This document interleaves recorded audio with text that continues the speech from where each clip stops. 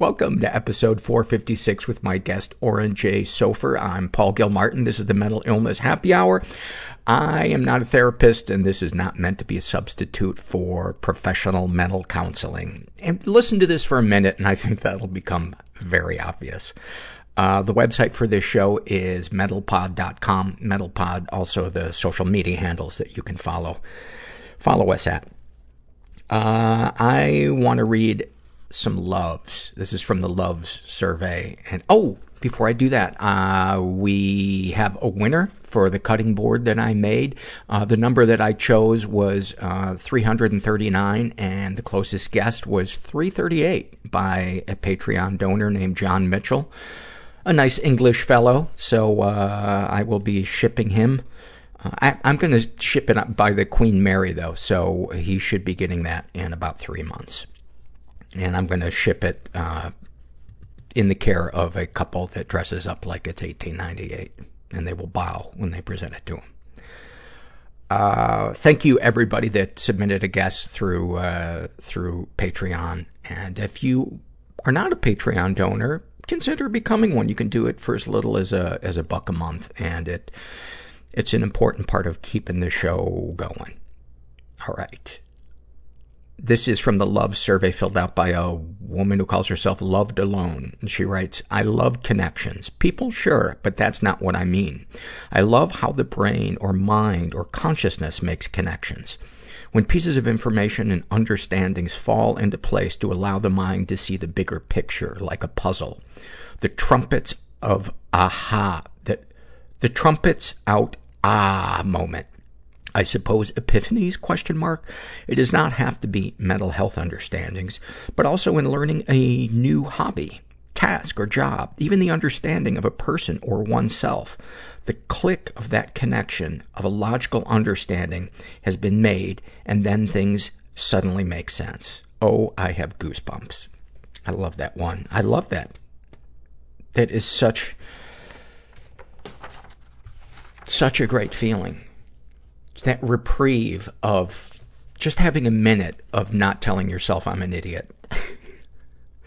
This is an email I got from a person, Ye Man, and they write, Hello, I got connected to you through LinkedIn. I want to discuss an opportunity we can discuss about in due course together. If interested, kindly write back to me. Well, I can't tell you how relieved I am that they qualified it by saying in due course together, because I'm very old-fashioned when it comes to sharing business proposals. I'm very old world. I take it slow. Before we even discuss the actual business opportunity, we meet for coffee, and all 4 of our parents are there. All 8 grandparents. All 16 great-grandparents, and if anyone is passed, we just roll in their casket. We stack them 3 high if, unfortunately, they're not still kicking. And all we do is we talk about the weather, and nobody makes eye contact. The second step, separate day, we wait a year. We meet for a light lunch. We do this alone. No chaperones. We again discuss the weather. The third time, we get together for a really heavy cream-based dinner, and everybody comes back. All the parents, the grandparents, the great-grandparents, maybe even a couple of stragglers. Everybody gets together and fucks on a big pile of money. Again, no eye contact. 5 years after that, we're married. I will only discuss business proposals with somebody that I'm married to. And everybody gets back together. We all pile into a balcony at an opera. And while I'm looking through my little opera glasses, you whisper your business idea in my ear. And if I don't like it, I jump from the balcony to my death.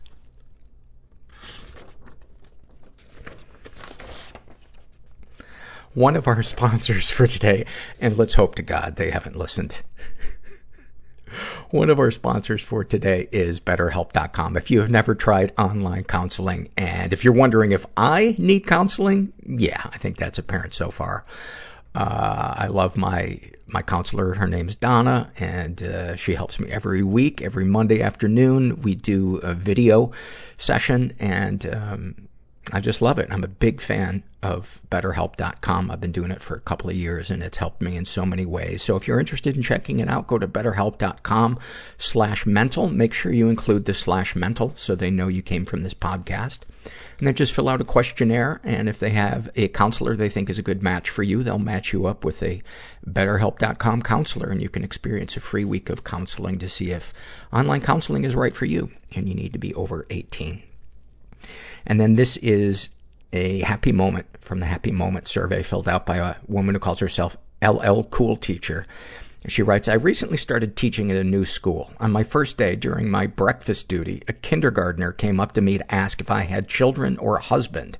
When I replied that I did not, she was shocked and said, "You ain't got a man?" Later, when she was in my classroom, she asked if I had tattoos, quote, everywhere. I'm heavily tattooed, and the students are generally curious about my tattoos. I answered, yes, for the most part. This is when she began to explain that when I get old and wrinkly, my tattoos will all blend together and not look, quote, very good. I laughed and said I was okay with that. She then said, "This is why you ain't got a man," and walked away. Nobody's cool and everyone's scared. And we're just all in this together.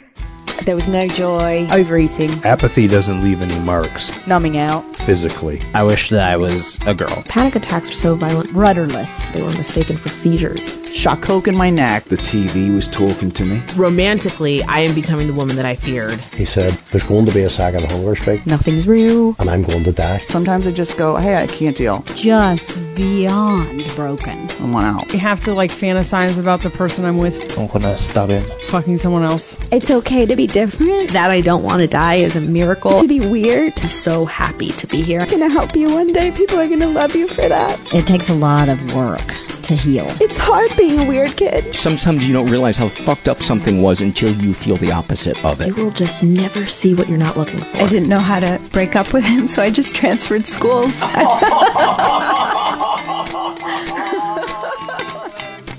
I'm here with Oren J. Sofer, who is a communications facilitator, educator? Trainer and meditation teacher.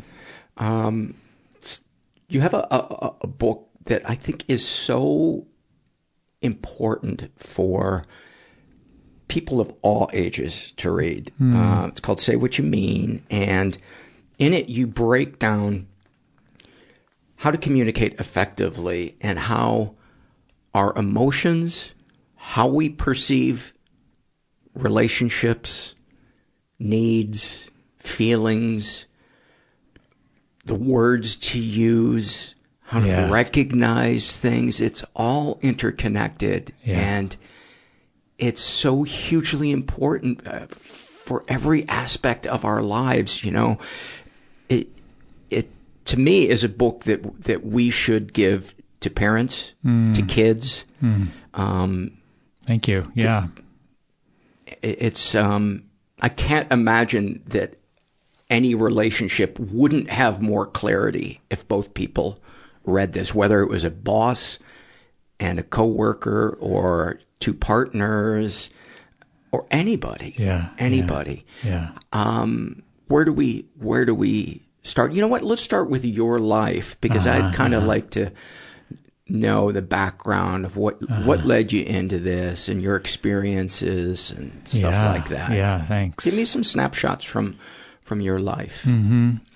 So, I come from a Jewish family, middle class, grew up in Jersey, and I've got one older brother.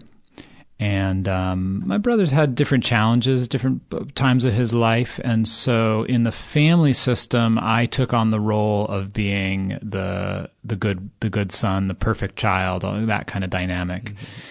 And parents got enough on their plate. Exactly. They don't need me having needs or emotions. It's amazing the way children pick that up, immediately and know just what's needed for others to fit in and belong and make mom and dad happy. So I, at some level, at a very early age, picked that up and, slotted right into that role. So a lot of my conditioning was around pleasing others and doing the best that I could to make others happy.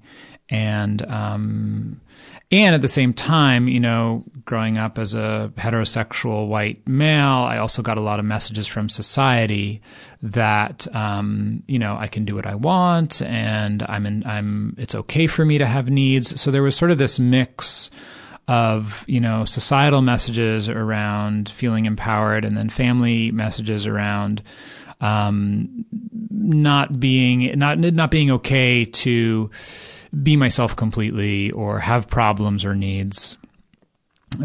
So one of the snapshots, this is a fun place to start that I tell in the book, was a story.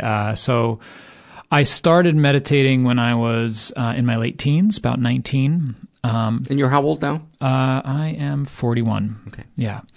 So my folks were getting divorced. And I was a child actor in New York City.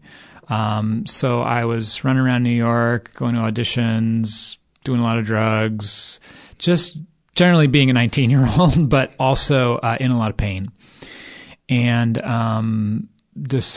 heard about meditation and got really interested. And so I ended up actually going to India and living in a monastery, kind of diving in head first. And this really changed my life, showed me that there were people who I wanted to emulate, who had some kind of understanding or peace or, brightness inside that I was like, I don't know what you got, man, but I want some of that. Mm-hmm. And so I started meditating. And then kind of a couple years in, I had an argument with my brother. And, kind of like a classic family dynamic argument around something really stupid of, who's going to help clean up after the Thanksgiving meal or something like that, where the history of like, I always do more and you don't do your share is kind of present. And all the unexpressed needs and emotions attached to them. Exactly. And it's never about the thing in the present moment. Right. It's about what do they say? If it's hysterical, it's historical. That's nice. I haven't heard that before. Yeah. So we're at my grandma's house, holiday meal, argument with my brother, who's going to clean up afterwards. He says something that sends me, and I just lose it. So I pick up this chair, this wood chair, and I'm just enraged. And I actually, I scream at the top of, it's totally dramatic. I scream at the top of my lungs and smash the chair on the floor until it breaks, and then storm out of the house and cry. And so this is a few years into meditating. And there must have been a lot of dishes.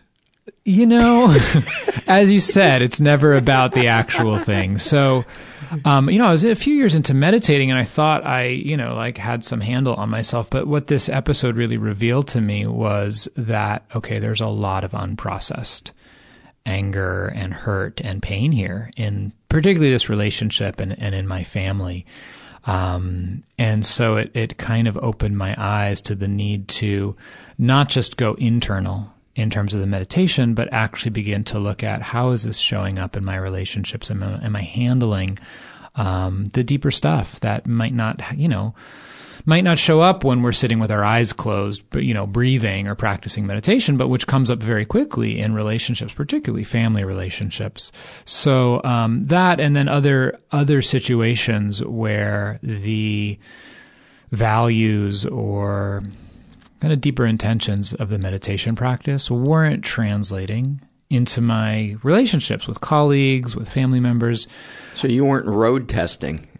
Well, I was crashing miserably, and so I realized I need some more tools here. I need something to help me to translate some of this meditation stuff into my relationships. And what a great example of the difference between knowing something and knowing how to use something. Yeah, there's a difference between having values and intentions and having skills.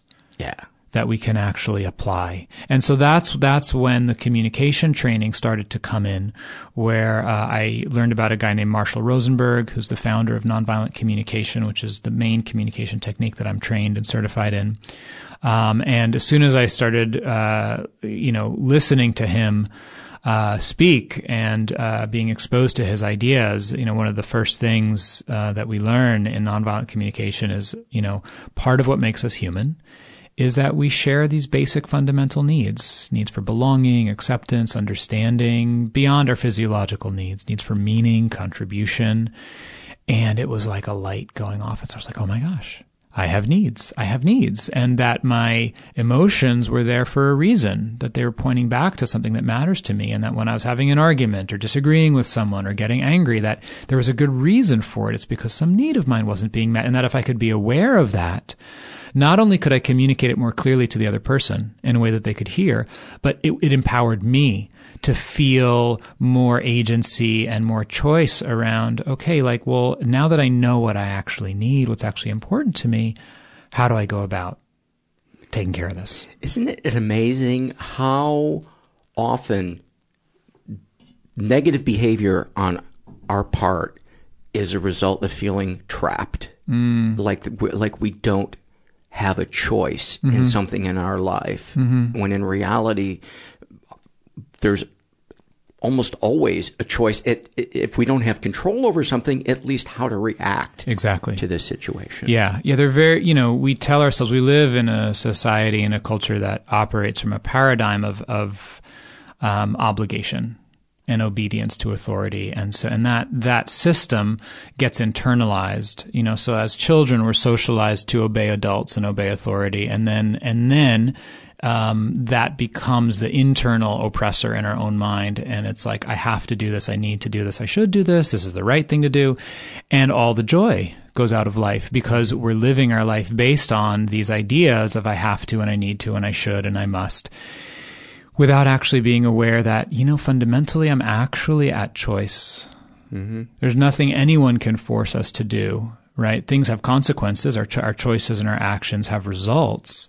But if we really look at it, we're continually at choice. And as you say, even when our external options are limited, we have that internal choice of how I'm relating and how I'm responding to what's happening. I'm thinking right now of an episode we did with a guy who was an IRA soldier, volunteer, whatever you want to call it.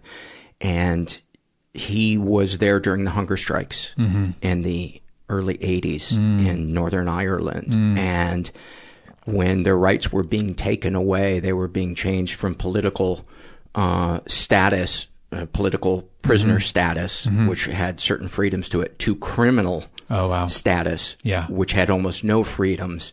Their only choice to react was to not wear the uniforms, which meant wearing no clothes. Wow. And then when they were taken out of their cells to use the bathroom, they were beaten.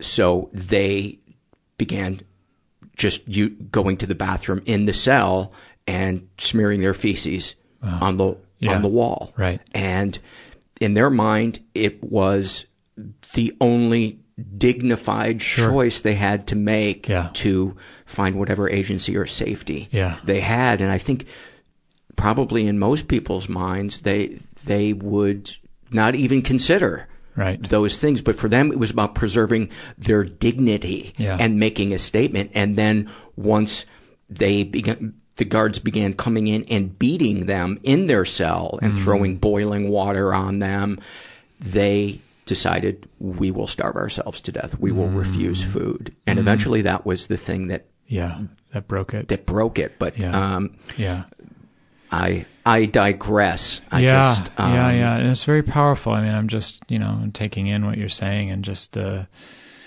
both the brutality that we are capable of as human beings, and then also the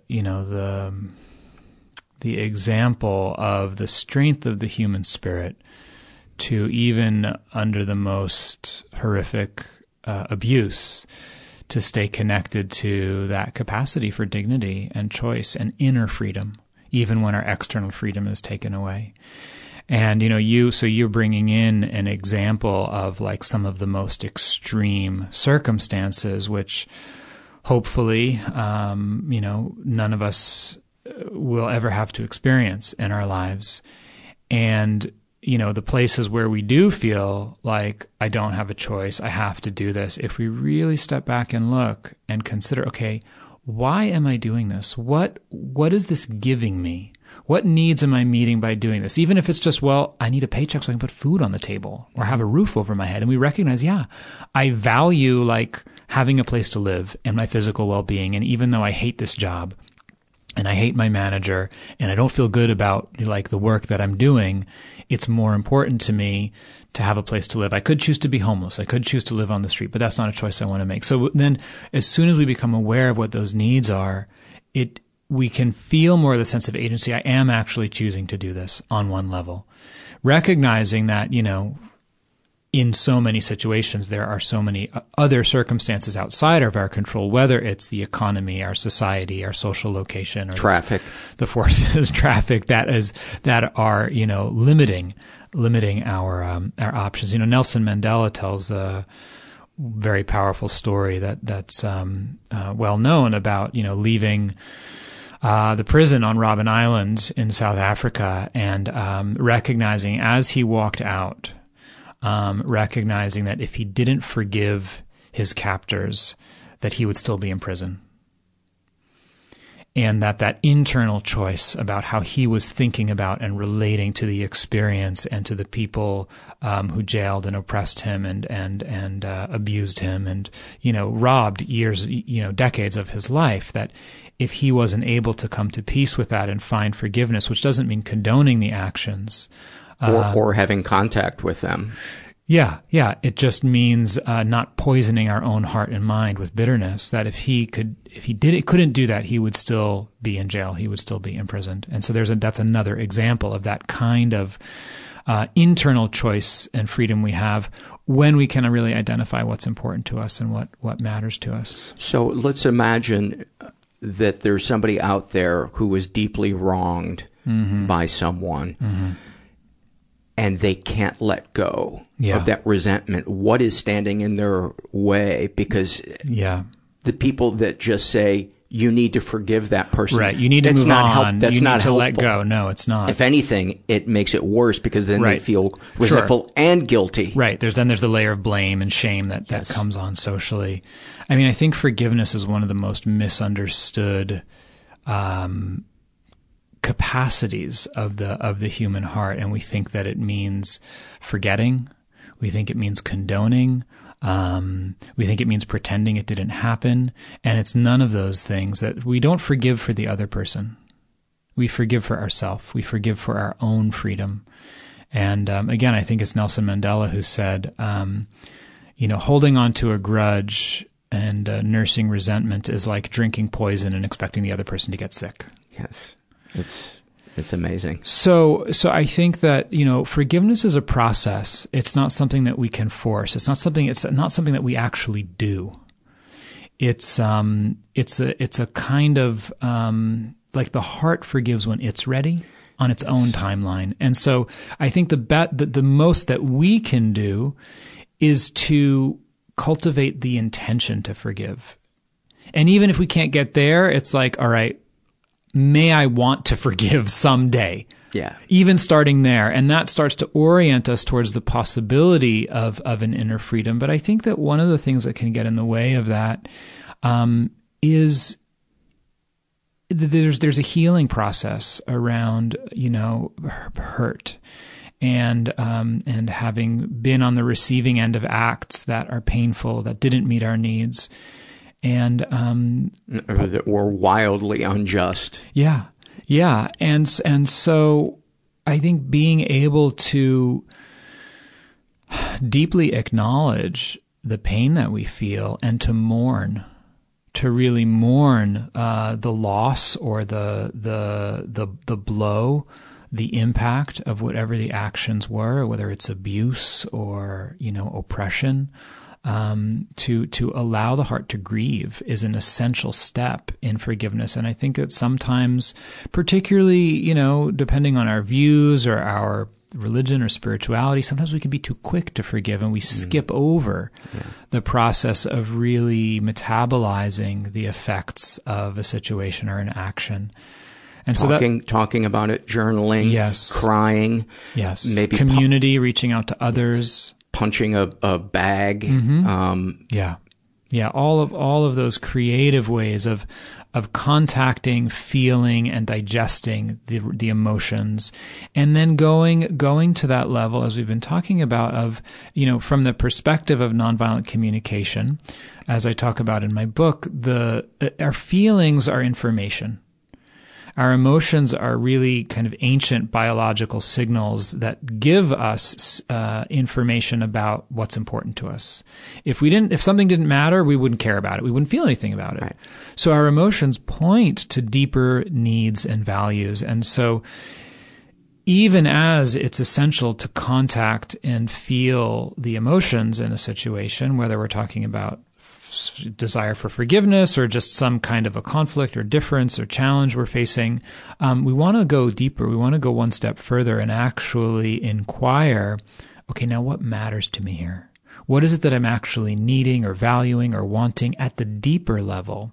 Because that's where we regain our sense of clarity and power and choice, and also where we touch into our shared humanity. Because we see, when we get to that level, we recognize this isn't just about me. Right. This is about being human.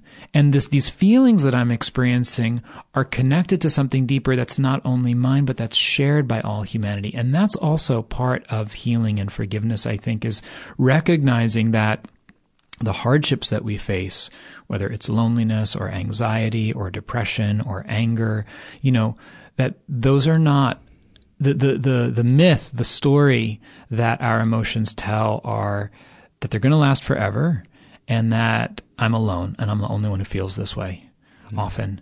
And that they were done to us. Yeah. That somebody made me feel this way. Made me feel this way. That's another huge one. And as we start to explore and investigate from different perspectives, we recognize, no, everyone feels this way at some point. Mm-hmm. This is, if there's a word for it, it means somebody else felt this way. That's why there's a word for it, and so we start to see, our shared common humanity, and that too can be freeing. It can take some of the edge off. So when we stop running from our pain, we face the monster, cry the tears, scream out the anger, share it with another person, get vulnerable. We get a sense of our humanity, and then that allows us to recognize that pain and humanity in other people, including the people who may have harmed us. Yeah. And the beauty of, I want to put a little pin in this because I want to come back to something about what you just said, but I'll just finish this thought first, which is, part of the gift and the beauty in that process is, and I've seen this in myself many, many times. I see it in the students that I work with when I teach retreats and workshops. When we are able to stay with that process and come to that other side of acceptance and connection with what we're actually feeling, it opens us to compassion. Not exclusively or only for the person on the other side who maybe harmed us, but it opens our heart to others. We see that everyone feels pain, everyone suffers, and we can feel more connected. Even you see people on the street. So you were asking about personal stories. So in addition to having mental illness in my family of origin, I've had health issues for the last 16 years. chronic health issues on and off. I had Lyme disease for 3 years. Wow. Really went through it with the Lyme. I'm better now, fortunately. How long did it go undiagnosed? We found it right away. Wow. And it still took 3+ years to kick because I got a co-infection and I had a weakened immune system from the other health issues I had. So, but during that, one of the gifts of that time was, number one, I don't take my health for granted anymore, but it opened my heart to others to recognize our vulnerability, and to see. I remember one very specific moment where I was traveling back to the East Coast, maybe to visit family or teach, and I was walking on the plane and looking at this guy in front of me, young guy, seemed healthy, and feeling envy. I was like, this guy is, here he is, and he's, healthy and young, and he doesn't know it. And then I realized, I kind of caught myself, and I realized, I said, you don't know Oren. You have no idea what this guy's living with. He might have terminal cancer. He might have a sibling who's in the hospital. And then that was the first thing. And so then my heart opened some and softened. And then I realized, and you know what? Even if he's completely healthy right now, we're all going to get sick one day. It's just a matter of when. And that wasn't morbid. It was freeing. I felt tender inside towards this person. And it wasn't any longer like, oh, poor me that I'm sick and everyone else isn't, and da-da-da-da. It was like, wow, like this person is going to suffer too at some point. Right. I want to go back to what you're saying about the processing our pain and feeling the feelings and crying. And I want to talk about the conditions that allow that to happen. And you mentioned when I first came in and we were chatting that you wanted to talk some about somatic experiencing. Mm-hmm. Which is a form of healing. It's a healing modality that was developed by a guy named Peter Levine, who is a biologist studying animals in the wild. And what he discovered was that animals, even though they face life-threatening situations on a regular basis, don't suffer from PTSD. And so he wanted to understand why. What's the difference? That a human being can be in a life-threatening situation, actual or perceived, and an animal can be, and the human being ends up experiencing PTSD and maybe their life never being the same, whereas an animal gets over it and they're fine. And is that exclusively in the wild, or would that also go for animals roaming a city street where maybe they were being, harmed over and over again? Or I don't know. My guess is it's more animals in the wild. Yeah, that would be my guess too. Yeah, you can have, and there's some very beautiful stories actually about, dogs or cats who are abused, and if they don't have the opportunity to recover, then they'll develop PTSD. And some very beautiful stories about a program with inmates, prisoners being paired with abused dogs, and the healing that can occur between them because, and I remember hearing one story about an interview with this one man who was in jail and part of this program, and this dog who had been abused, who and I think with some of these animals, it's like they act out and bite and get very aggressive. Because of the PTSD, and it's like they're either going to be put down or they need some kind of rehabilitation. And the interviewer asking the prisoner, saying, how come you're able to work with this animal and no one else can? And the prisoner says, because I understand how he feels. I understand how it feels to be cornered and afraid and not have anyone understand you. So Peter Levine studies these animals in the wild, and he recognizes that as mammals that we have this innate healing capacity, but that what happens as human beings is that our neocortex and the kind of thinking brain will inhibit the natural healing response. So when we have some kind of a difficult situation, even a traumatic event, that as we start to process it, crying, shaking, that either we ourselves will shut that process down, either because we feel scared or uncomfortable with it, or it doesn't feel socially appropriate, or others around us will interrupt the process, right? How many times have we seen adults saying to children, don't cry, it'll be okay. So fucked up. Right. So in that we're interrupting the natural cycle of the organism to cry to complete the responses that have been stimulated by a situation. So somatic experiencing it's a whole modality that is designed to help heal from challenging circumstances, abuse, event trauma, and so forth. One of the core principles that I want to bring forth here in terms of emotional healing is that the first and most essential kind of response is to strengthen the foundation of well-being and resilience in the organism. And so when we think about healing from harm, injury, abuse, emotional pain, and that, message that we can get, which has truth to it and which is powerful, which says, you need to get it out, you need to feel it. Sometimes what we need to do first is more to develop strength and actually to turn our attention away from the pain. Not because we're avoiding it, and this is really key because we all have those avoidance strategies, but because we recognize that we might not have the resources to be with it yet. Mm. And so it's like the analogy that I use is it's like if a child, wants something or wants attention and we're busy and we don't have time.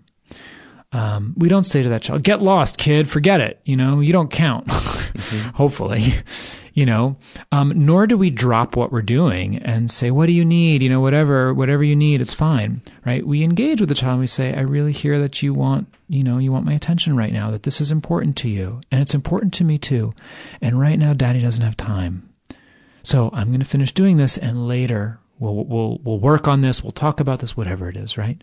And so developing that relationship with ourself so that if there is something that we are struggling to heal or to overcome or to process, and we recognize this is overwhelming. And that's the key, is to see what is the level of intensity of the experience and do I have the resources to handle it? If I don't, if it's above that threshold of what I can tolerate and it's overwhelming, then the best thing I can do for myself is actually to take a break, to withdraw my attention, not because I'm running away, but because I recognize I actually want to be with this, but right now is not the right time. And so it's that sense of leaving temporarily with the intention to come back later. And so in that leaving, in that turning away, there's any number of things that we might do to develop more resource and resilience, whether it's reaching out to community, engaging in a hobby, getting more sleep. Yes, eating well, exercising, getting sleep. Noticing nature. Beauty, all of these different ways of meeting our needs and increasing our baseline level of well-being. Eating when we're hungry. Yeah. Even things that, if they're done compulsively are unhealthy, right, can be healthy when done with the right intention and moderation, like watching a movie or, having some ice cream. It's like if we're doing it out of a sense of self-care and choice rather than compulsively, and really what we talk about with somatic experiencing is receiving the nourishment of healthy pleasure. Healthy, non-addictive pleasure, which is so essential for us as human beings. And so what we're doing here in this process is, again, feeding, literally and figuratively, feeding our heart, feeding our being, our spirit, so that then when we come back to that pain, that wound, that injury, when we do the wailing, the crying, the punching the punching bag, or we're not crushed, we're not overcome or overwhelmed by it. Yeah. It had never occurred to me until I was years into recovery that just withdrawing from compulsive behaviors was not the solution itself. Is a behavior had to be replaced with a better behavior or tool. Yeah.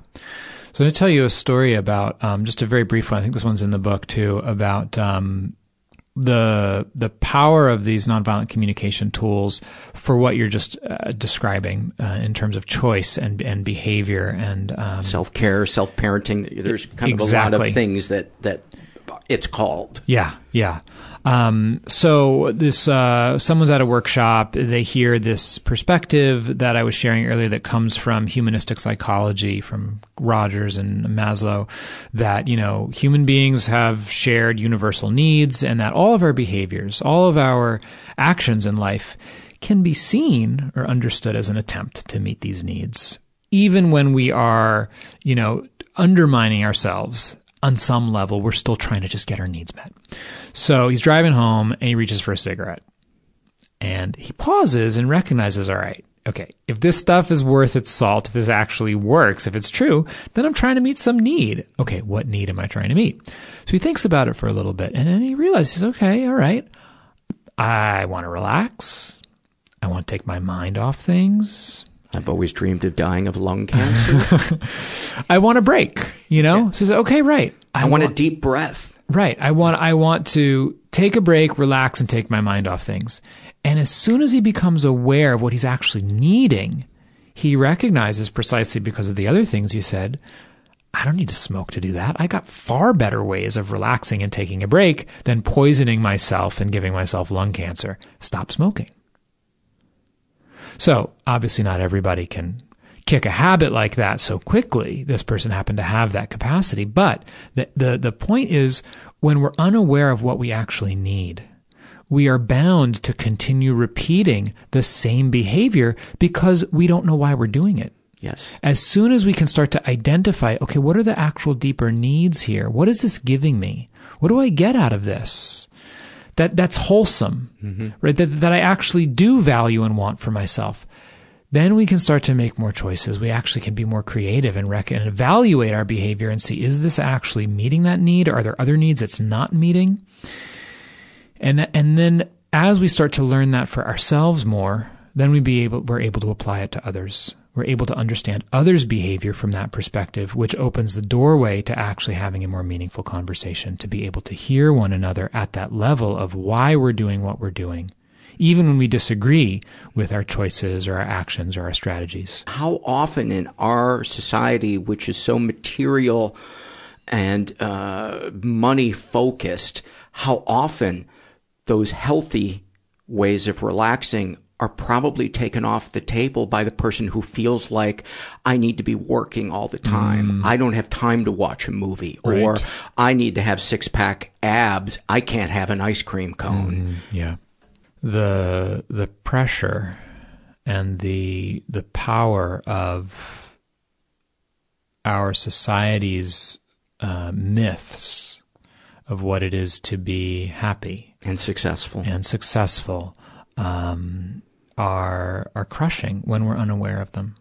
They limit our ability to be fully human because they give us this very narrow space to live in, and then we judge ourselves against this unrealistic, fabricated ideal that doesn't actually exist anywhere. What are the downsides? What are the drawbacks of having, so much money?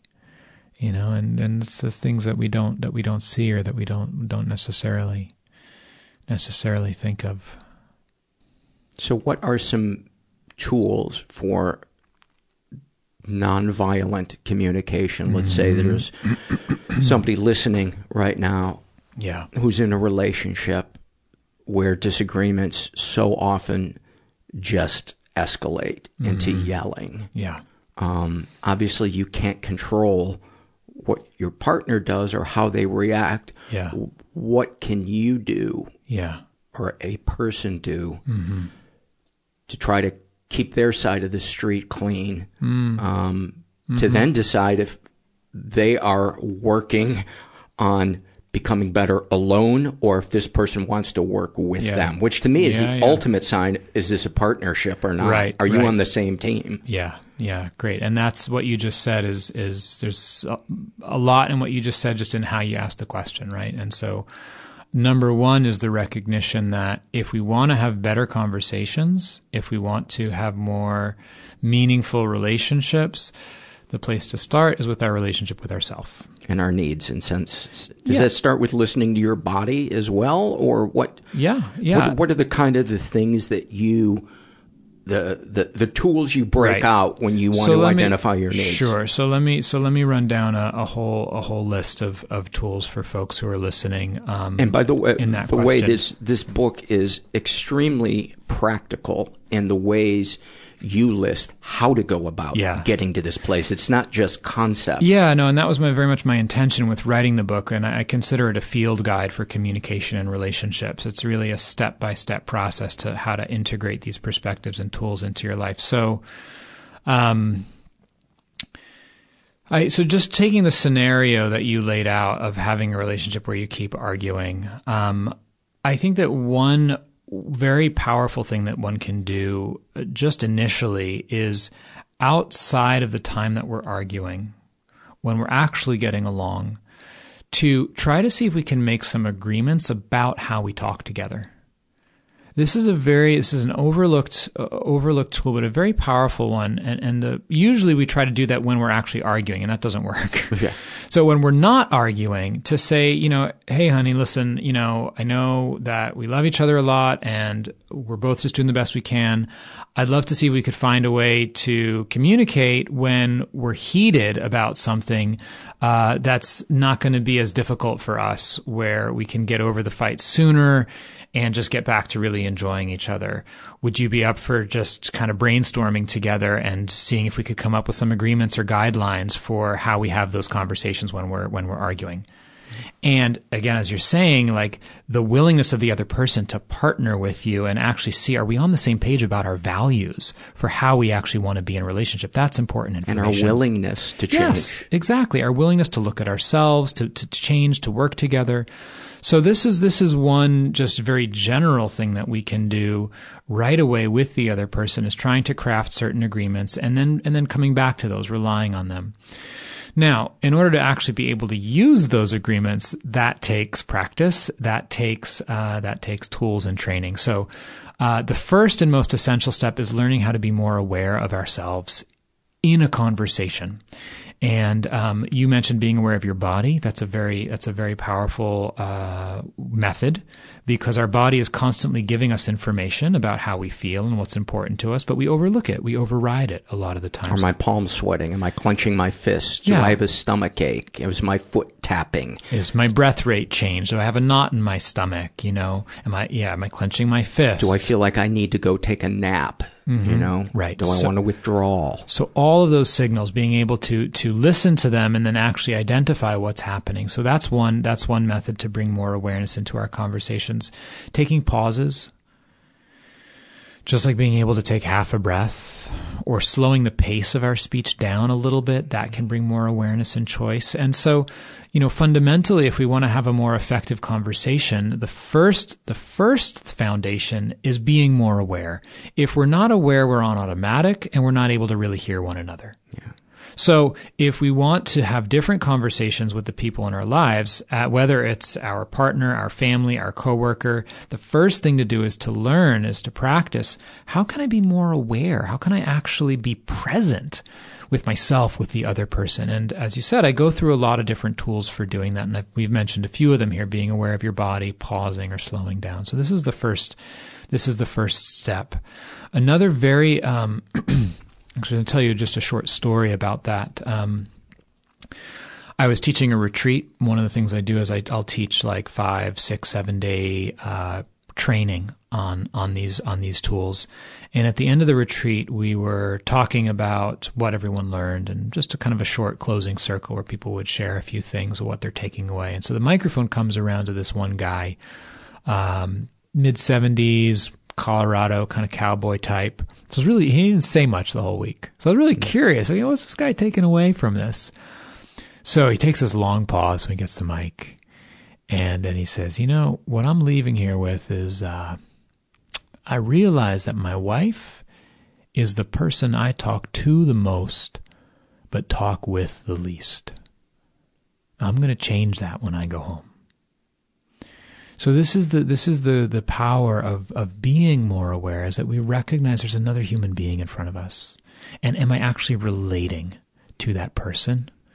And am I giving them the chance to really relate to me by showing up? So this is the first thing, is just to show up, learn how to be more present. One of the things that does, one of the gifts that gives us, in addition to actually being able to enjoy one another, is when we do get reactive, when someone does piss us off, we have a little bit more space inside to not snap immediately, because we're more grounded, we're more clear. We can take that breath to just have some choice and say, okay, instead of trying to like blast you out of the water, I'm going to see if I can come from a different place. And so that takes me to the next tool. And it's kind of a way of reminding yourself, too, that you're not trapped. Mm-hmm. That maybe it's the fight or flight part of your brain telling you this is life or death. This relationship is going to end. You're never going to have satisfying relationships in your life. You're not worthy of respect. Your day is shit. Your life is shit. You're going to die alone. Right. All of those stories that can flash through at like lightning speed. And then we just take one breath and it's all a dream. It's all a thought. And then we're back in the present moment again, and anything is possible. Another really powerful tool for communication is being more aware of our intentions and where we're coming from. So important. So important. So much of our communication is nonverbal. It's in our tone of voice and our body gestures, our facial expressions, and all of that nonverbal communication is generally shaped by our intention. Mm-hmm. And it's usually what our partner or somebody else reads, because like a good movie, the real speeches are the subtext. Yes. It's what's the way it's being said, exactly. The way the person says it, because we so often, tell white lies. We shade things, to maybe avoid discomfort or to passive aggressively try to get something we want, or put a mask on so that we can get along. Yeah. Yeah. And what these tools provide is another way of meeting those needs, that doesn't come at a cost.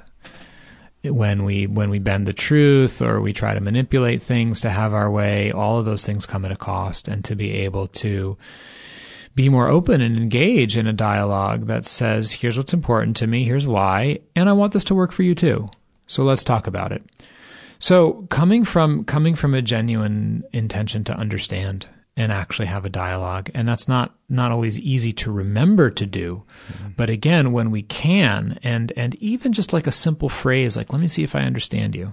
Mm-hmm. Let me see if I can hear what's going on for you. Even something like that can start to change the tone and the atmosphere of a conversation. So I always like to point out that when I talk about these tools, that these first two major shifts in terms of being more aware and having a clear intention, none of them have anything to do with what we're saying. Right. Because communication is primarily not about what we say. It's about where we're coming from inside, and about the relationship we're building, the quality of understanding and connection that we're able to create with the other person. Intention, choice of words. Mm-hmm. Are we listening? Yeah. So,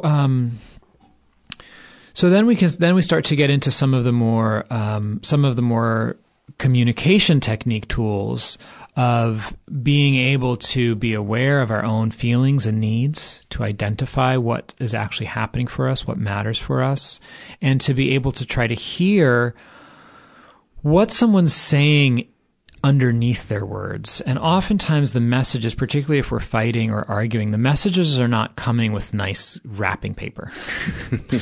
They're clarity. Yeah.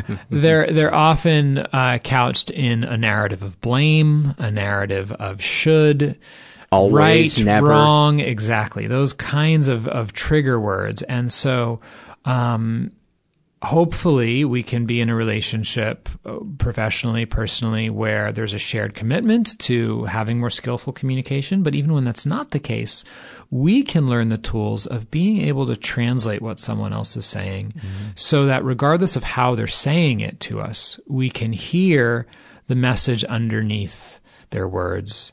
It takes training, but it's completely possible to hear what's actually going on for this person. What are they responding to in the environment? What's the actual situation that they're commenting on? Whether I agree or not, there's something that they're upset about. Okay, let's see what is that? How do they feel? Mm-hmm. What are their emotions? What's going on for them? And why? What are they needing? What matters to this person that I can actually relate to and connect with? When I can listen in that way, I don't have to argue. I don't have to disagree necessarily, because I'm just trying to hear what's important to you. I can still disagree with your views. I can still disagree with your choices, but I don't have to fight you on what you're saying, because I'm hearing what's underneath it that I can actually understand. And then when we can do that for the other person, and this is the place where conversations break down. It's not just listening, it's actually helping the other person to feel heard. Mm-hmm. If we don't feel heard, we're just going to keep banging at the same thing until we feel like the other person gets it.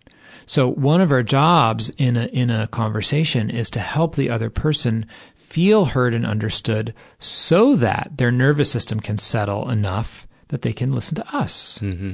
And so we can do that by telling the other person what we understand. Here's what I'm getting from what you said. This is what it sounds like is going on for you. Am I hearing you right? Is this what's up? When the other person knows that we hear them, they're done. It's like, yeah, you got it. Thank you. Right. So we're validating their attempt to express something. Yes. We're not necessarily, this is the great strength of empathy, is that we can connect. We can understand someone without needing to agree with them. Right. We can hear what they're saying in their heart, what's actually important to them on the human level, without agreeing with the narrative that they're telling or their interpretation of the events. Yeah. Yeah. I was playing hockey one time, and it's the same group of guys. It's been that way for years. And one of the guys I was playing with kind of barked at me about, I don't even remember what it was, that I wasn't passing the puck, or I wasn't getting back on defense, or something like that. Uh-huh. And I went right into, have you ever played defense? Right. Have you ever skated back across the red line? You got to be fucking kidding me. Uh-huh. And and then it was just tense silence for 20 minutes. And I kind of, thought about the work I do in support groups, and reflect, what is my fear? That's where I go to very often is, what am I afraid of? Yeah. And I realized that I didn't have a problem with the truth that I might have made a better play. And I said to him, Mike, I like you, and I don't want to argue with you. I don't have a problem with what you said. I have a problem with the way you say it. Yeah. And he apologized. Nice. And we laughed. Yeah. And then I punched him. Well, the other thing about that story that I love is that on some level, it sounds like you both wanted the same thing. We did. Right. And that's the thing that we miss when we're in conflict, is when we stay focused on the strategies, on you did this and no, I didn't, and you have to do it that way. Then we're just at war. Yeah. When we can actually hear what matters to the person underneath that, why, we recognize that, we want the same things. And it's not always that we want sounds like in that situation, you both wanted more teamwork and kind of, working together. It's not always that we want exactly the same thing at the same time in that, as it was in that situation, but that we share the same needs, that, you were wanting to be included and considered, and I was wanting more space and, flexibility to be able to do my thing. And I recognize that I want to be included and considered sometimes, and you recognize that sometimes you want space and flexibility. So we can start to hear each other at that level. And then once we identify what actually matters to us, then we can start to actually be creative about, okay, now that we know what we're actually talking about, because as we were saying earlier, it's never about the thing.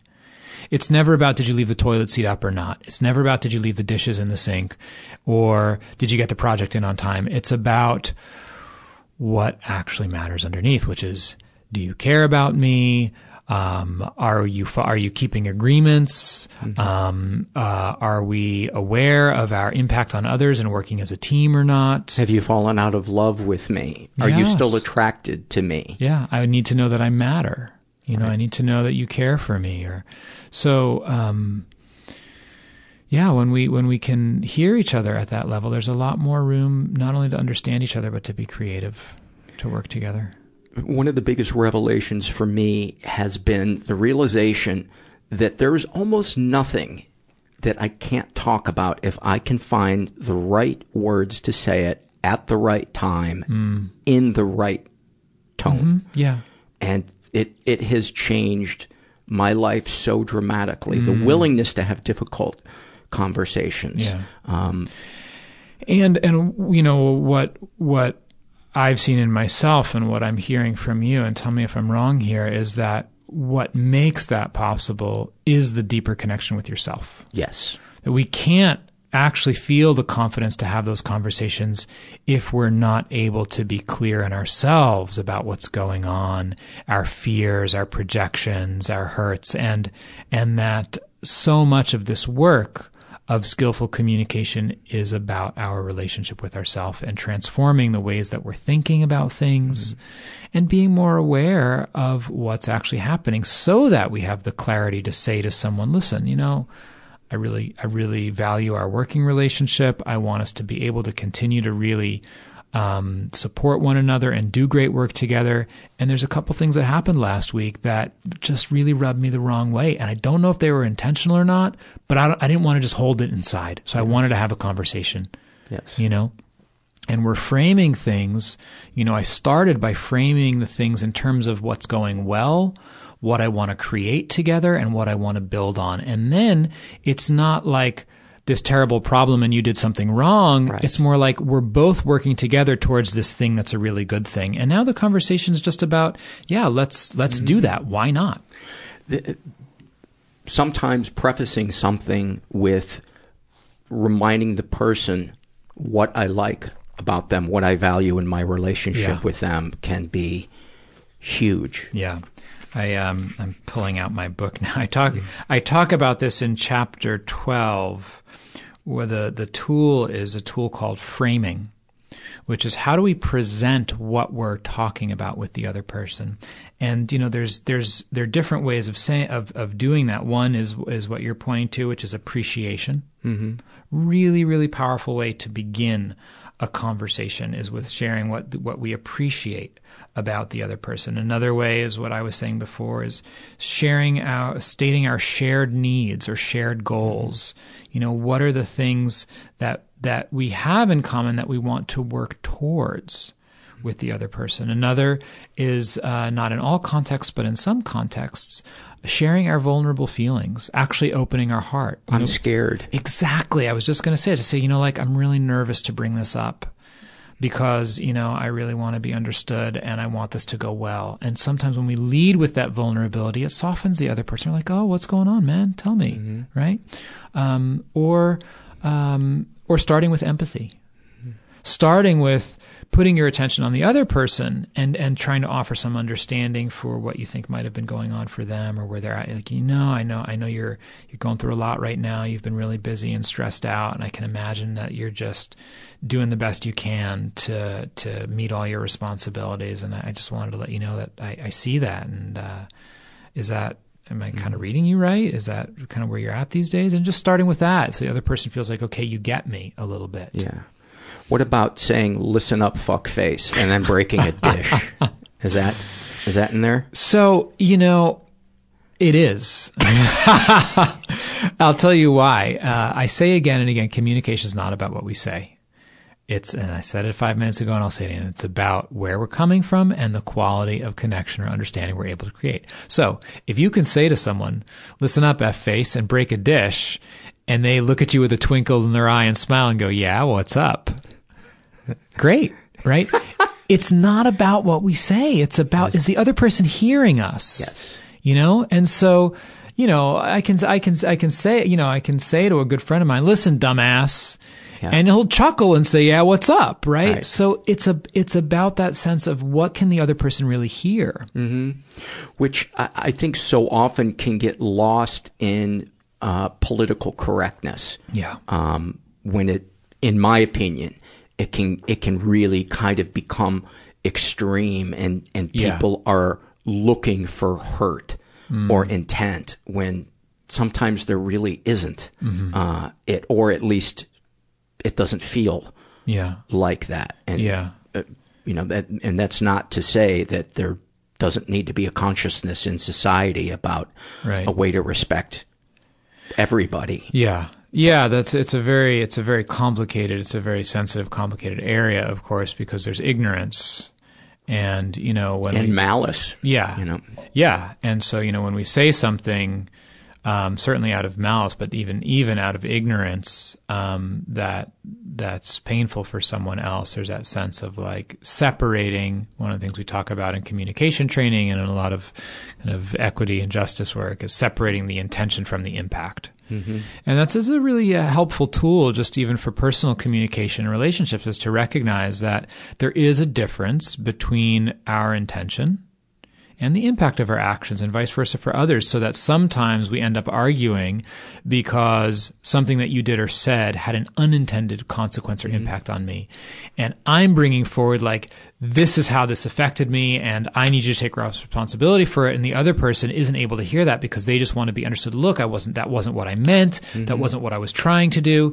And we're actually having different conversations. Right. There are two tracks that are occurring, and neither of us are hearing one another. And one of us, in order to actually resolve the situation, one of us temporarily needs to pause, put a hold on what we're saying long enough to hear the other person say, okay, so what you're saying is that this is how this affected you, regardless of what I was intending.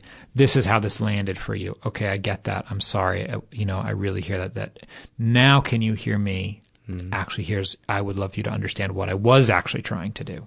I think that one of the things that's so tragic and dangerous about where we are today is that not only the intensity of the polarization politically, but that each side demonizes the other and reduces the other to this satirical kind of cartoon characterization, which, it's, if there's going to be we're facing such massive challenges as a species and as a society. Our elected officials can't even carry on a conversation long enough to do business, to do their elected job. The necessity for being able to reach with our heart, to reach across to somebody who sees things drastically differently than us and say, all right, I'm going to make a leap of faith and assume that as a human being, that you are a moral, feeling, ethical person. And that even though I am vehemently opposed to your rhetoric and your strategies, that somewhere in there, that there is a kernel of truth and goodness that I can relate to. And let me see if I can try to understand something about how you see the world. Until we can start to do that, there's no way we're going to be able to face what's happening. One of the stories, and as I hear myself say that, right, there's that voice inside that says, well, what about Nazis? Right? There's a truth. There's goodness in them. Yeah. I'm so glad you're Jewish. Yes. Otherwise, I would have probably edited that part out. No, I wouldn't have. But yes, right as now, a Jew, I have the freedom of being able to say that. And when I say that, I mean, so there's stories about. As human beings, we have a potential. We have the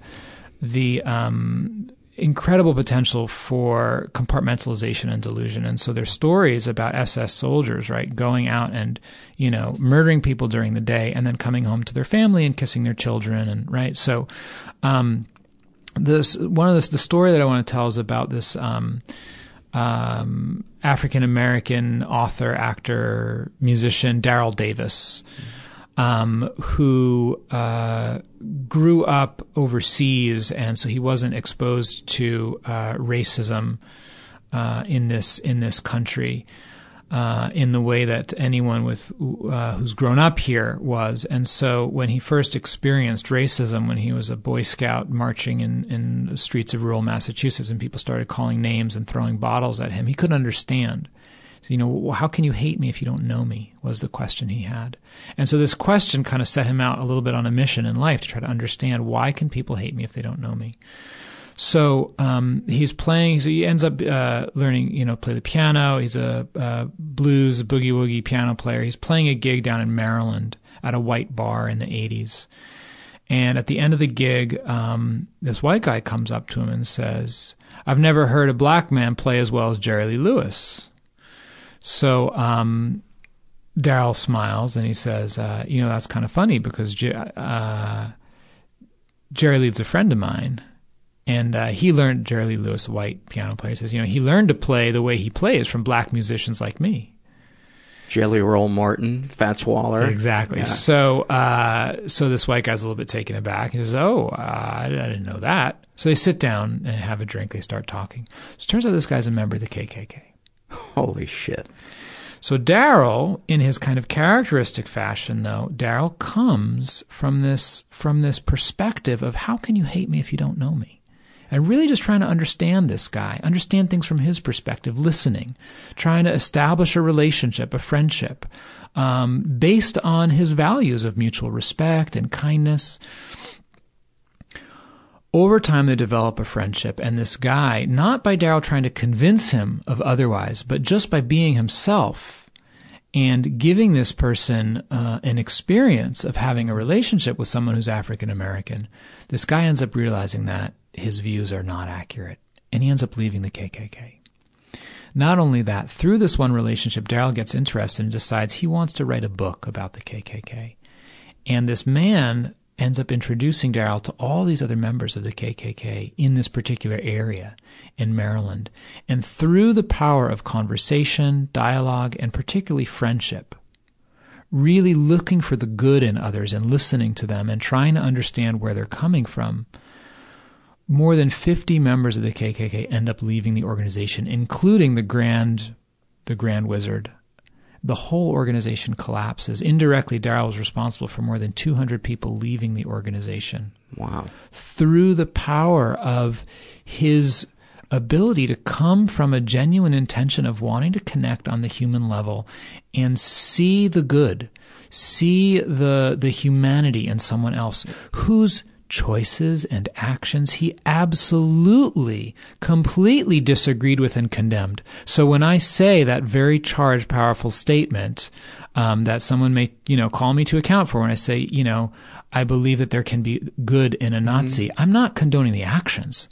I'm not condoning the views. Right. But I'm saying that they're still a human being. Yes. And so often it's a misguided way of them dealing with their fear. Right. And being brainwashed and having views that are not accurate. And so, whatever political irk we're talking about, whatever faction we're talking about, where we see someone, to recognize, put yourself in someone else's shoes and imagine that your whole family, your whole history, your whole culture, your whole identity were built around a story of this particular angle, and how difficult it would be to see things outside of that perspective. And that, the choices and the actions might be coming from a place of wanting to feel solidarity and loyalty to your community and, genuinely wanting the best for people. And that obviously I'm not in any way condoning violence. Right. All of my work is dedicated to creating the conditions for more peace in our society and on our planet, and giving people tools to engage with those who are making choices that create harm for human beings and other species on the planet. Giving people tools to actually advocate for change in that way. But the ways we're going about it obviously aren't working. Right. Which is what your book is all about. Yeah. The book is called Say What You Mean. It's by Nazi apologist Oren J. Please don't. Please don't. I'm kidding, man. It was such an eloquent way of talking about how to try to find the humanity in others, because it's a launching point. Yeah. Otherwise, we're reacting from a place of fear, and that's how we find ourselves in so many of the problems that we have today. Yeah. The lengths people will go to avoid looking weak in front of others have probably caused more harm to the planet than could ever be calculated, in my opinion. But where can people find Say What You Mean? Yeah, so Say What You Mean, A Mindful Approach to Nonviolent Communication should be available at bookstores everywhere and online. And if folks want to find out more about me, I'm on social media, and the best way to actually stay in touch and learn more is through my email list. And I send out a couple emails a month with like an article I wrote or a talk that I gave. And I have a free guided meditation series and an ebook that I give away when folks sign up for my email list. And the best way to do that is actually by text message. I always feel self-conscious when I share this because it's very infomercially, but here it is nonetheless. So if you send a text message to the number 44222 and just put the word guided, like guided meditation, it'll walk you through the steps and get signed up for the email list. So it's the word guided to 44222. Great. And is there a website where people can find all your social media handles? orenjsofer.com, ORENJAYSOFER.com. Dude, thank you so much. What an awesome episode on such an important topic. Thanks for having me, Paul. Yeah. It's been great to be here with you. Many, many thanks to Oren J. And as I was listening back to the episode, I realized I don't know if we fully got the description of what somatic experiencing is, but when he was talking about animals in the wild and the way that their body deals with getting rid of PTSD, when you see like a dog when it's wet and they shake, animals do that in the wild as well after they experience something traumatic, and it releases the trauma from the muscles in the body so that the body can kind of clear the slate and move on. But as people, we don't really have ways of doing that. And somatic experiencing is a way of creating a safe environment with the therapist. And it's not talk therapy. It's kind of different than that. It's kind of difficult to put into words to explain, but I've done it and it's amazing. It was life-changing for me, and it's a way to draw the trauma out of the body in a physical way, not through words necessarily. So I hope that completes that thought. One of our sponsors for today is the podcast, The Hilarious World of Depression. And if you like this show, I'm sure you will like The Hilarious World of Depression. It's a very funny show about a very unfunny thing. And the host, John Moe, talks with people, some really funny people from comedy and entertainment, about their mental health. They talk about issues like addiction, imposter syndrome, and clinical depression. And this season, they're talking to some big names like Pete Holmes, Whitney Cummings, and Anil Dash. Is it Anil or probably Anil Dash? Past episodes have had guests like Andrew Zimmern, Hannah Hart, and Andy Richter. The Hilarious World of Depression is moving, insightful, and surprisingly funny. And it's a side of the entertainment world people don't often hear about, but really should. So subscribe to The Hilarious World of Depression wherever you listen to podcasts. That's The Hilarious World of Depression, a podcast. Let's jump right into the surveys. This is a happy moment filled out by a woman who calls herself Pale Blue Mom. And she writes, I was working at a ranch in my mid-20s, and on the night of my birthday, in parentheses, I was not working, I got stoned with some friends. We went out into the horse pasture under a full moon. We came upon one of the mares, and she had just given birth. We got to watch the foal take its first steps, and I got to name it. Then we stripped and went through the creek and headed back to the ranch. It was one of the happiest nights of my life so far. I liked it so far, too, because I think what she's kind of saying is, I'm probably going to top that moment, too. because I got a big, rich life ahead of me. I think one of the ways that we are mean to ourselves is we can tell ourselves, I'm never going to have good moments again. Whatever few highlights I've had, that's it. It's all downhill from here. I've blown it. I'm going to die alone in a ditch without teeth. This is an awfulsome moment filled out by a woman who calls herself Raggedy Taint, torn between two assholes. She writes, my boyfriend, who is an amazingly gifted writer, shared 5 of his short stories with my dad, who is also a great writer, in a very different way than my boyfriend is.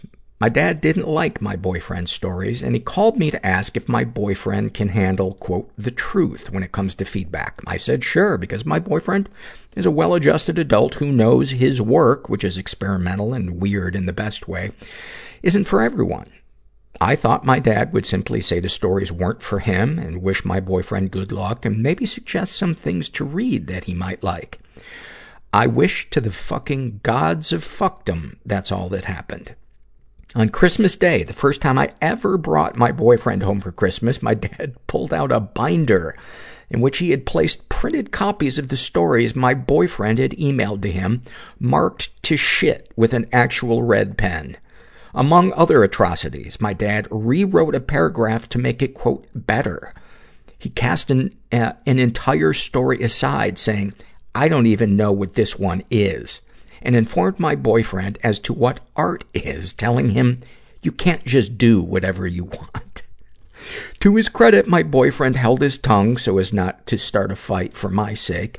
For the next year, visits with my parents were totally strained, as my parents want to see more of my boyfriend and me, but for obvious reasons, my boyfriend isn't a fan of spending a lot of time with my parents. By the time Thanksgiving rolled around, I thought things were starting to relax a little. Then, for Christmas, my dad gave my boyfriend a subscription to a writing magazine that refreshed my boyfriend's anger tenfold. Thanks to a heavenly, holy stomach flu, we didn't have to face my parents and risk another Christmas critique. Luckily, my boyfriend and I spent that Christmas puking our guts out on the living room floor under our Christmas tree. It was our first tree together on the first Christmas we spent living together. I have never enjoyed a barf so much in all my Christmases. Oh, thank you for that. Thank you for that. Man, I'm so grateful for the surveys that you guys filled out. This is a Shame and Secret survey, and this is filled out by a guy who calls himself Muddled Mayhem. He identifies as straight. He's in his 30s. He was raised in a totally chaotic environment. He was the victim of sexual abuse and never reported it. He writes, I heard the word covert incest for the first time on your podcast and realized listening to my mother having loud, moaning, dirty, talking orgasms while being grudge fucked by multiple partners in the next room at age 12 isn't just my bad luck for being born into a poor white trash family, but that I am an actual victim. And as a result of that realization, I need to reassess my entire fucking existence. He's also been emotionally and physically abused. He writes, from age 4 to 11, my mother was married to a violent-tempered man who would beat me for, quote, screaming like a girl, while happily laughing and screaming while playfully being chased by my big sister, and stand over me with a belt and beat me while making me do push-ups to, quote, toughen my sissy ass up. And then wake me up with a belt beating for sucking my thumb while I slept. So on and so forth. Holy fuck. Any positive experiences with the abusers? I have no positive experiences with the, quote, world's best stepdad. However, I do have some fond memories involving my mom, but I do not let those good feelings interrupt my decision to keep her out of my life for the sake of my health and well-being. My mom is very artistic and encouraged that in me, and I'm thankful for that. Darkest thoughts, secretly draining my savings account, packing a backpack and disappearing into some foreign country. Darkest secrets, when I was a kid, I would masturbate to the sounds of my mom having sex. Sexual fantasies most powerful to you, being a kid and getting jerked off while sucking the tits of an attractive middle-aged woman. This fantasy shows that I was exposed to sex way, way too young. What, if anything, would you like to say to someone you haven't been able to? I'm going through a hurricane of emotions and mental illness right now due to a horror story childhood bubbling up at age 37. I realize I wasn't this way when we met, and I hope it won't be this bad forever. Please understand that none of this is a reflection of you and that I never wanted to cause you pain. I should ask people to specify who they'd like to say it to as well. Maybe he's saying it to me. What, if anything, do you wish for? That my pain and mental illness don't negatively affect my beautiful babies. Have you shared these things with others? Not nearly enough, and that's why I feel like a volcano on the verge of eruption every minute of every day. How do you feel after writing these things down? Acknowledging and accepting all of this is the first baby step on a long, hard road, and I hope I have what it takes to make the trip. What, if anything, would you like to share with someone who shares your thoughts or experiences? Life is too short to be anyone else's beast of burden. Don't be afraid to drop other people's baggage. Amen, brother. Amen, and thank you for going so deep with all of that painful stuff, man. Wow. I'm sorry that was the childhood hand of cards that you got dealt. And buddy, I think you can get through this. I think you hit the nail on the head that it's just baby steps on a long, hard road, but it does get better along the way. And I'd like to make more paper noise while I talk about something important. But thank you for sharing that, man. Thank you for sharing that. These are some loves filled out by a guy who calls himself Crash. And he writes, I love fresh strings on my basses, how twangy and bright they are. It makes me happy. That slight finger pain I get after a good bass practice session. When they're not hurting to a big degree, they're just warm and hurt a little. It makes me feel like I practice well. I also love a section about 16 minutes into Jethro Tull's Thick as a Brick, where it reprises the intro guitar part, but with keyboards adding an extra melody onto an already beautiful melody. Then the vocals come in, and there are vocal harmonies that are so warm-sounding, it gives me so much bliss. Makes my body feel warm and gives me this sense of peace like nothing else. It's wonderful. I also love my cats hugging me and sitting on my lap or next to me after a long day of work. I was just over at my girlfriend's last night, and we were watching Succession. If you've never watched HBO's Succession, oh my God, it is so good. The characters are as reprehensible as you have ever seen anybody. But it's just the writing is so smart. Anyway, so we're sitting on the couch and we're watching that, and her cat, Pablo, is, oh my God, he's so fucking cute. And he will sit up on the back of the couch and I'll just scratch his little face, and he just purrs like a little engine running, and it just leaning back into my girlfriend and scratching Pablo's face. And I just love it. I just love it. He also writes that first sip of coffee in the morning and you feel it go to your head a bit. Makes your insides warm and hits the taste buds just the right way. Thank you for that.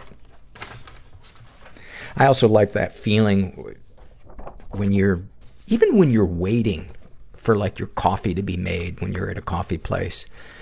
And just the anticipation. Sometimes I feel like somebody waiting outside a methadone clinic when I'm in line. Because all of a sudden my mood is up, and I know that I'm gonna get a slight reprieve for a couple hours of that feeling of, oh, I wish I was in bed, or the world is just so draining, or my to-do list is too overwhelming. This is a Shame and Secret survey filled out, and I don't think I've read this one before. I apologize if I do. I got a little confused when I was going through the surveys because I was stumbling across some ones that I was like, I remember reading this one before. It's filled out by a woman who calls herself Scotland99. She identifies as straight. She's in her 20s and was raised in a slightly dysfunctional environment. Ever been the victim of sexual abuse? Some stuff happened, but I don't know if it counts. When I was around 5 or 6, my friend, who was a year older than me and also female, asked me to enact a sex scene from a movie that she had seen. I didn't fully understand what I was doing, but in the beginning, I didn't hate it. From there, we were very close and met up in all of our free time. We kept on doing stuff. She always made me do stuff to her, but refused to do anything back. For a few years until we weren't in the same class anymore and fell out of touch. Throughout this time, all I remember feeling was overwhelming guilt. I didn't understand exactly what I was doing, but I knew it was a secret and that it was wrong. The village I grew up in was quiet and safe, so I would walk back from her house alone, feeling guilty and dirty, and I would pass the village shop and buy lots of junk food, and I would go home and eat it all. I gained a lot of weight as a young child. I would steal money from my parents to buy food, and comfort ate away the guilt I felt from meeting up with my friend. Over time, the constant guilt has led to depression and depersonalization, but I'm too embarrassed to talk to anyone about it or to go to the doctors. During this time, my friend's older sister was aggressive and had anger issues. Her parents also went through a divorce, and her life was quite hectic. She was totally out of control of her life, and I think that was her way. And I think that her way of taking control was by controlling me. I do not blame her, but there are a lot of unresolved feelings.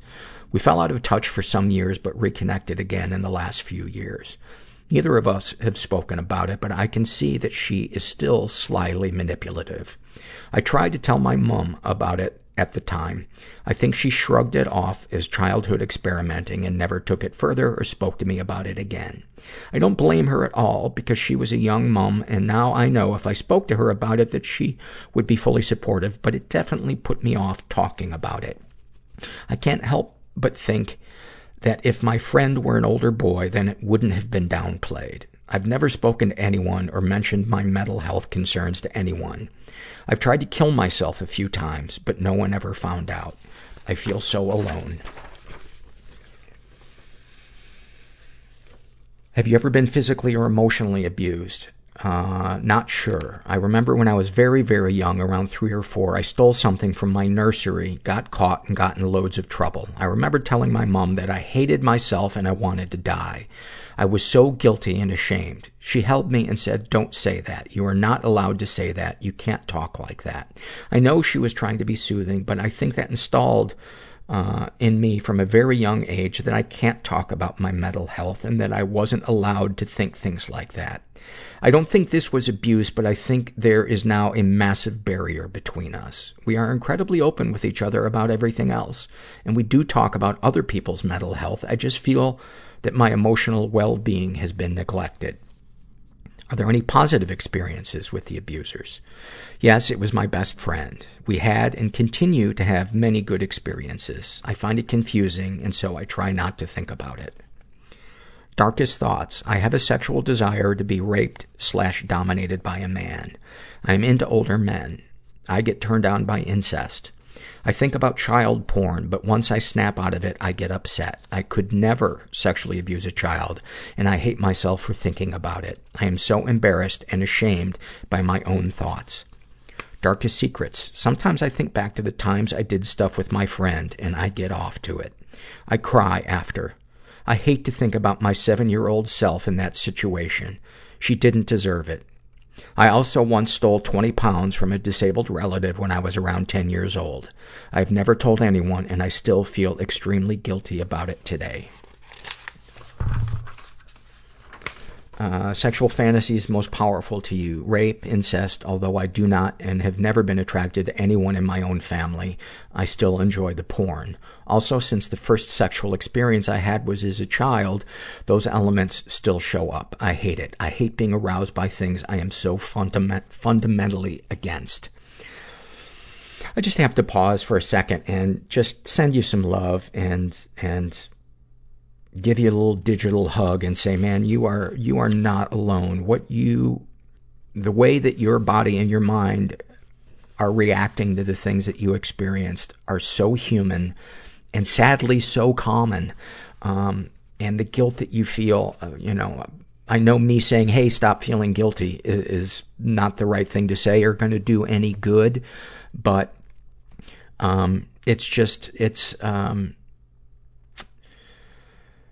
I think talking about it with somebody who's safe is really the only way through this. There's no way around it. And burying it, it's like whack-a-mole. It's going to come up either through abusing food or isolating or depression. And, I don't know, again, I'm not a therapist, but, I am crazy. And that's gotta count for something. What, if anything, would you like to say to someone you haven't been able to, and why? I want my friend to know how bad she hurt me. I am not good at talking about my feelings, so I've never been able to bring it up. I also don't know if she remembers or if it was just as traumatic for her. I want my parents to know why I act out. I love them so much, but again, I can't talk about my mental health. I want them to understand what's going on in my head, but I don't even understand it myself. What, if anything, do you wish for? I want to feel properly. I want to be okay. Well, I have to say, you are feeling properly, given what you've been through. That is a normal response to an abnormal experience. And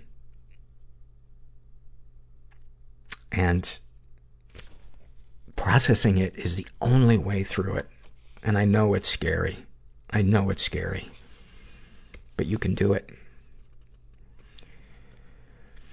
How do you feel after writing these things down? Tired. I am crying. This is the first time I've put my experiences into words, so this is a little surreal. Anything you'd like to share with someone who shares your thoughts or experiences? This doesn't need to control you.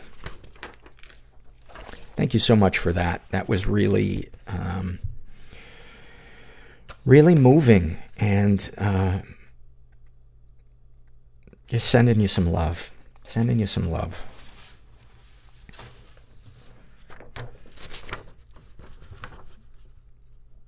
These are some loves from a woman who calls herself Tiva. And she writes, I love when my cat walks down the stairs with me like we belong to each other. Oh, that is such a great picture. I love when drivers are polite and use their blinkers. I also love seeing considerate drivers in the merging lanes, letting other drivers in front of them. I love when the leaves on the trees sparkle in the sun. I love when people use their manners, even to total strangers. I love how my body feels after I visit the chiropractor. I love unexpectedly connecting with someone over the things we watch on TV and finding something new to watch. I really like the feeling of shutting my mouth when I'm feeling mad or judgmental instead of regretting my words and actions. I love seeing little dogs. Every time I see a little dog trotting down the street with somebody walking it, I just have to stop and take it in, and I just laugh. It just makes me so happy. I love the time of year when we can open the windows all the time.